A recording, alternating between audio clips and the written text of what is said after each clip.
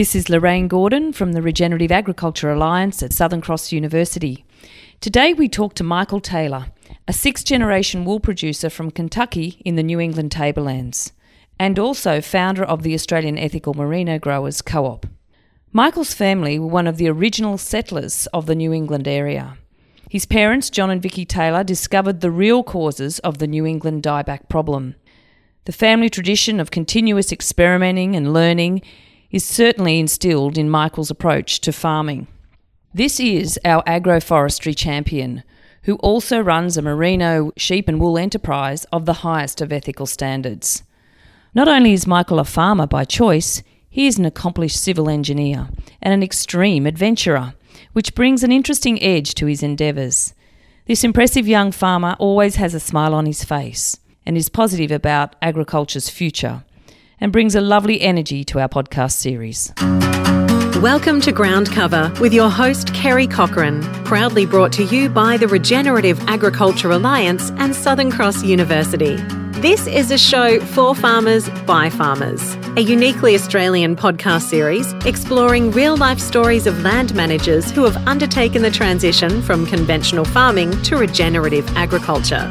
Each week, we'll share a unique and honest conversation about the challenges and opportunities of regenerative agriculture so you can make informed decisions about how to best manage your land.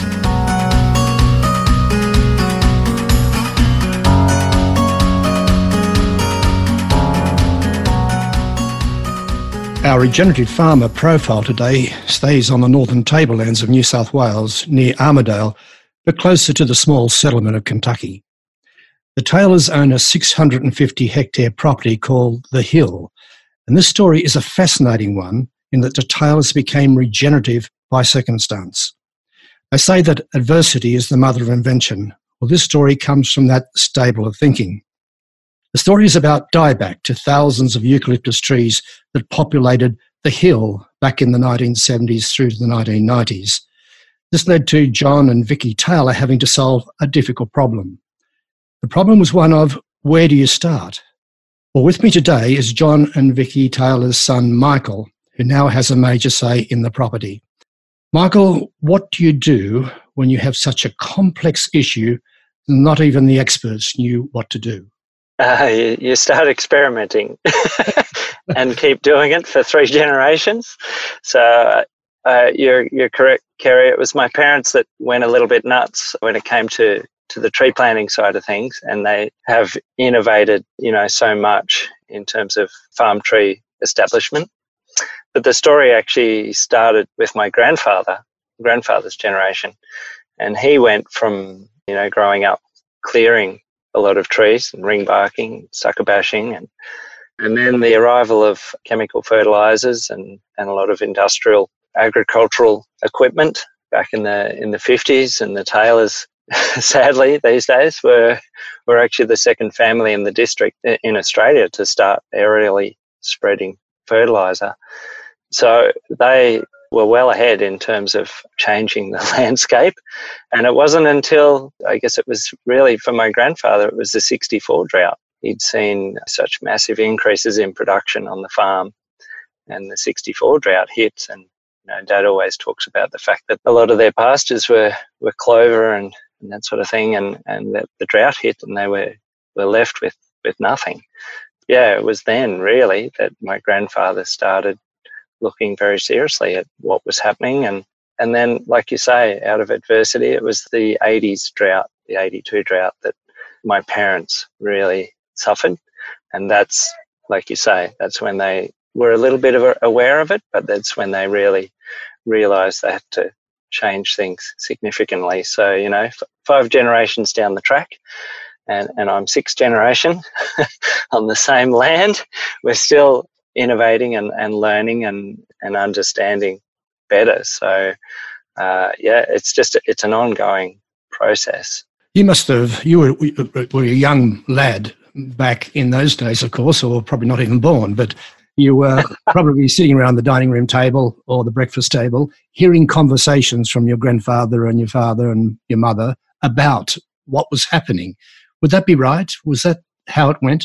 Yeah, definitely. Look, I was there trailing along, putting tree guards on or loading seedlings into planters or putting sawdust around trees or traveling across the country to pick up seedlings. And yeah, I didn't realize how much I'd been involved until really taking over the farm, and always sort of being disappointed that I hadn't done much. And then my parents would keep pointing out to me, well, actually, you planted those trees and you helped with those ones, and you were here when that happened. And I remember, I definitely remember the drought in the 90s. Again, that was around 92. I don't clearly remember the 80s drought, but very quickly became more familiar with imagery and the things that had happened then. And then the warnings that Dad said, just don't let your land get into the state that we let it get into, the mistakes we made. So yes, but what you did was fairly conventional. You cleared your land, you used superphosphate, you used subclover. Yep. Everything was right. You're a good farm manager.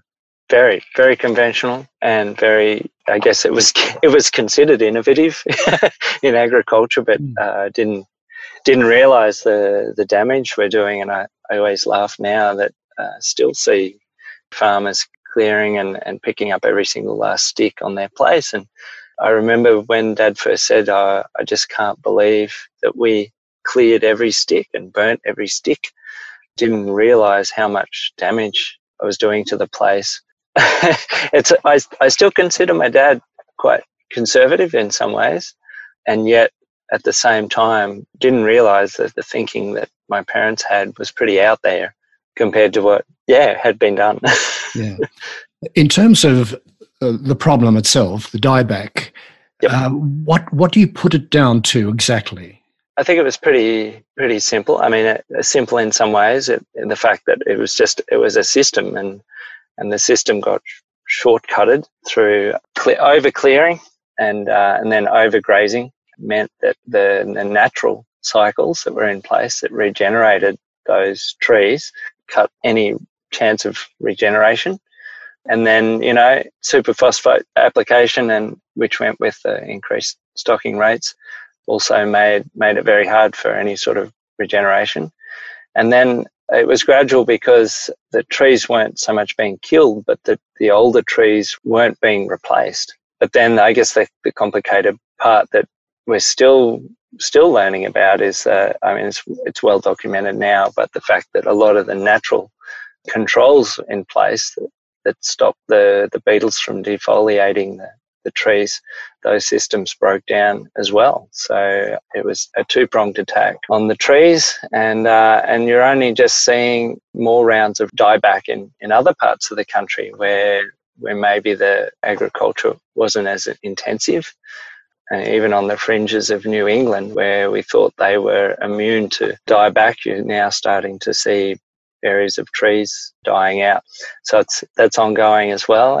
And I would like to point out that it was actually my grandfather's brother, Keith Taylor. He was an entomologist, and he was up visiting my grandfather one weekend. My dad remembers he was about 10, and they went out and had a look at a patch of eucalypts. I think they were brittle gum, and they were dripping in these beetles, the Christmas beetles. And it was my uncle who'd been working on the Syrinx wasp. It was him that said that these beetles will be the death of the eucalypts in the New England, and that was back in the early 60s. Yeah, and sure enough, 20 years down the track, they were well and truly wiping out trees. So what you did, from what I can gather, is that you actually went back into reforesting the property and starting with radiata pine and also with eucalyptus. Look, when my parents started planting, eucalypt seedlings were very expensive, and there weren't many nurseries propagating eucalypts. And we're talking, for $4 or $5 a seedling, as compared to 10 to 15 cents to establish a pine seedling. So my parents had recognised that the landscape just wasn't right. Initially, they needed shelter for the stock, and that meant getting trees back into the landscape. And for my father, I guess, and my parents, they were conservative in that they didn't jump in a massive way and break the bank, but they looked at the most economical ways of getting large numbers of trees in, and that led to a lot of innovations in the way they planted the trees. But the first step was just getting tree seedlings, and there was a forestry nursery just down the road in Walker. They were still planting a lot of trees in that area at that stage. That was a fairly easy solution. The New Zealanders were also doing a lot of development in agroforestry, so the potential not only for having shelter but maybe having a timber product, so already diversifying. The tree part of the enterprise was on my father's mind, so pine trees seemed like a good choice at the time. And I think even 5-10 years ago I would have said, we've got too many pines, but now, especially these last 2 droughts I've been to, I can't be thankful enough for all the trees and the pines that we got, especially during winter, the shelter they provide.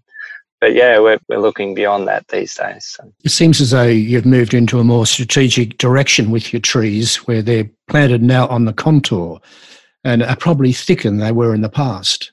Yeah, as I said, my dad was always about getting the most number of trees in as cheap as possible, and part of that was planting them thick and getting them in the ground and not having to come back and replant. They accounted for some of the losses by adding a few extra trees in there, and as a bit of natural thinning would occur. Yeah, the contour plantings were an evolution 10-15 years down the track, when they'd moved from planting in blocks in lines along fences and blocks on hilltops, blocks along the slope. And then they had this idea of covering larger areas, not in a thick block, because they'd seen already the forest effect, cutting out pasture growth under the trees, obviously in a thick forest, in some of the bigger blocks they'd planted. So they were looking at spreading the trees out more. And then it was Ron Watkins in Western Australia who at the time was planting trees on the contour, on his contour banks. That had sort of come from Yeoman's ideas, PA Yeoman's. So they started experimenting with a couple of smaller areas, and then in 92 they closed up a whole 50-hectare paddock and planted the whole paddock out with double rows spaced between sort of 80 and 150 metres apart. The idea was that there would be a row of pines could be harvested later on, and a row of mixed natives and exotics that would be left to cover the landscape. And I think that planting has been one of the more successful ones and is quite substantial. So a lot of people see that one. But there's been a lot of iterations of that since, and combinations of trees and changing spaces, because a lot of the eucalypts and exotics got outcompeted by the pines in that circumstance. So, but yeah, that's been just one iteration of of the process. One of the landscape functions that Charlie Massey refers to in his book, The Call of the Reed Warbler, is that of regenerating dynamic ecosystems. Is that what happened here? You got your ecosystem functioning again, whereas before it was breaking down. Yeah, I think we live in so far from what the original ecosystem was, such a modified landscape's the word I was looking for. Like Charlie said, getting those ecosystem functions just happening again, part of that shelter. And we've definitely seen, a wide range of bird life and even koalas living in the pine trees. So animals are using those trees as shelter. And since we've established those trees now, the pines, it's become a lot easier to establish other trees in the shelter that's created. But now we're faced with other problems, like we've got so many kangaroos and wallabies living on the place that we've had a few plantings fail quite dramatically because they've been totally eaten out by the kangaroos. So we're having to change the way we do plantings. Whole paddock plantings aren't as easy as they were when my parents started out. We're having to close up smaller areas and protect the trees, not only from the sheep and the cattle, but also from the kangaroos and the wallabies while they get established. We're finding ways around that, and that's okay. Yeah, it's just constantly changing as these things changes. Yes, we're definitely seeing the ecosystem functions happening again, but it's not always happening in the way it was originally. It's slightly different. bird diversity, and etc. When you look at your landscape now, it must be aesthetically very pleasing. Could you comment on that, and also what that's done to productivity on the farm? Well, for a start, I probably wouldn't have come back to the farm if my ancestors hadn't transformed it into what it is now. I think I probably would have been looking at it as a very bleak place to live. And I guess I could say there is definitely a creative side to my family that has definitely looked at the trees as an aesthetic part of the landscape. It's been very hard to always quantify the productivity benefits, but they're there, and there's been enough studies done on the place now to show that we've definitely maintained productivity. But in terms of the sheep enterprises, I think lamb survival rates are much higher than they have been in the past. We're quite regularly in the 90-95% lambing rates, which is quite reasonable for our style of sheep. The productivity of the agroforestry business is probably underestimated. That's partly due to the time that we can put into it and access to the markets. But we've shown well and truly that we can produce sawn pine just as well as any other sawmill, and at productivity rates that are quite acceptable by industry standards. Farm tourism is something that would have been non-existent, so that's another enterprise we run on the place. So yeah, it's sometimes hard to quantify, mentally living through dry times like this and being able to go out every day and spend it amongst the trees, or in the middle of summer when there's always green grass in the shade. Like I said, it's hard to quantify, but it has been done, and we certainly haven't gone back in productivity or profitability. So now you're not only sheep farmers, you're also timber farmers. You've got your own sawmill and you mill your own timber. So that's an added virtue of what you've been doing. Yeah, definitely. Look, 2 years ago, I say it was the 64 drought for my grandfather, and it was the 80s drought for my parents, and it was the 2013-14 drought for me. And I came within 2 months of running out of water completely. And it was a really interesting time, but I was always relieved that I knew that I could sell all my stock and still run the sawmill business to pay wages at least if I had no stock. So I would still be making an income off the land without the stock enterprise and without any water, which is probably not too bad compared to a lot of other farms in the district that also had to destock, and we're seeing that again this season. A lot of properties destocking. Maybe some farmers think that's not bad, being able to go on holiday, whereas I'll still be at the sawmill.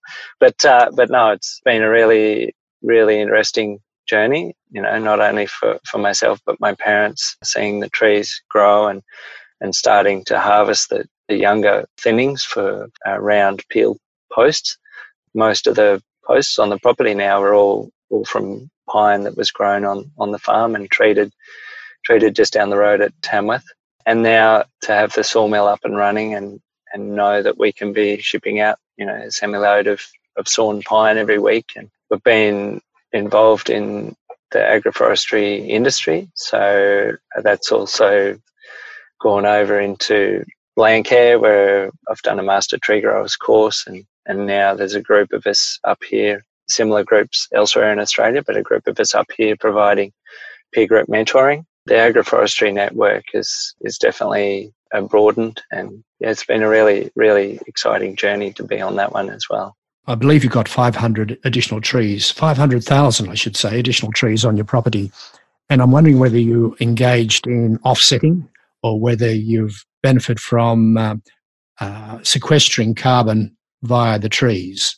Well, for a start, I'd love to have 500,000 extra trees, but my parents have planted over 200,000 on the place. They planted probably another 300,000 across the New England region when they had their contract tree planting business.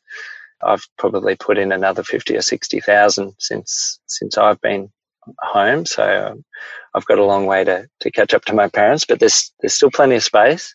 We've dabbled in the carbon market side of things a little bit, but nothing's ever actually eventuated because our trees are mostly exotics, and a lot of our native plantings have exotics mixed into them. So until it was actually my parents' property was19involved in one of the very early carbon sequestration studies done by Southern Cross University back in 1992, and they did actually measure a lot of sequestered carbon in pine plantations on my parents' place, but like I said, because they're not native trees, those have never been allowed to be offsetted. So, but we get a whole lot of benefits from the trees in other ways that are more than worth equivalent to whatever the offsetting might have been. I wonder where you go from here then. You've got a property that seems to be humming along quite well. Are there any sort of strategic directions ahead for you and the farm? Yeah, there's always so much to learn. I think we've changed our grazing very gradually over the years. I think more intensive rotational grazing is possible. We've been fairly cautious moving into something that's too intensive because it's a one-man show. It's only myself running the whole farm. I've got a family with kids, and so there's a lot of other time constraints. We've improved our rotations a lot. We're not getting the 60 or 70 days of rest on a lot of our pastures that we would like, but we're getting the sort of the 30 to 50 days, and it's made a big difference. So there's still a lot of potential there. When my father stopped using chemical fertilizers, he actually didn't move into putting any other inputs into the pastures. And due to that, we've got a lot of potential to increase the soil nutrition still. So I've got a bit of a program of spreading organic inputs such as chook manure and gypsum. We're definitely seeing big improvements on some of our pastures in that area, and we're getting green grass right through the winters in some of those improved areas, and we're starting to see native species come back that I haven't seen for years. I think the pasture improvement side of things, increasing the number of perennial species in our pastures and getting a mix that's going to provide us with feed all year round, there's a long way to go. Yeah. What can I say? You started this story talking about your grandfather and how he put superphosphate on aerially. 60 years on, thereabouts, his grandson is applying organics to the soil, not superphosphate. Is that the way it goes? Is that the tradition, the pathway you're on? Yeah, that's the pathway we're on. I think talking with someone about soil ecology and how little research there still is out there, and the understanding of how the microbes and mycorrhizal fungi work in the soil and how that relates to pasture production. I think a lot of the soil science is pretty well covered these days and pretty well understood, but I think the soil ecology science, there's still a lot to learn. That's part of the experimenting we're doing, but we're definitely seeing earthworms and the like in places where you would never have expected to see them, especially in the middle of a drought.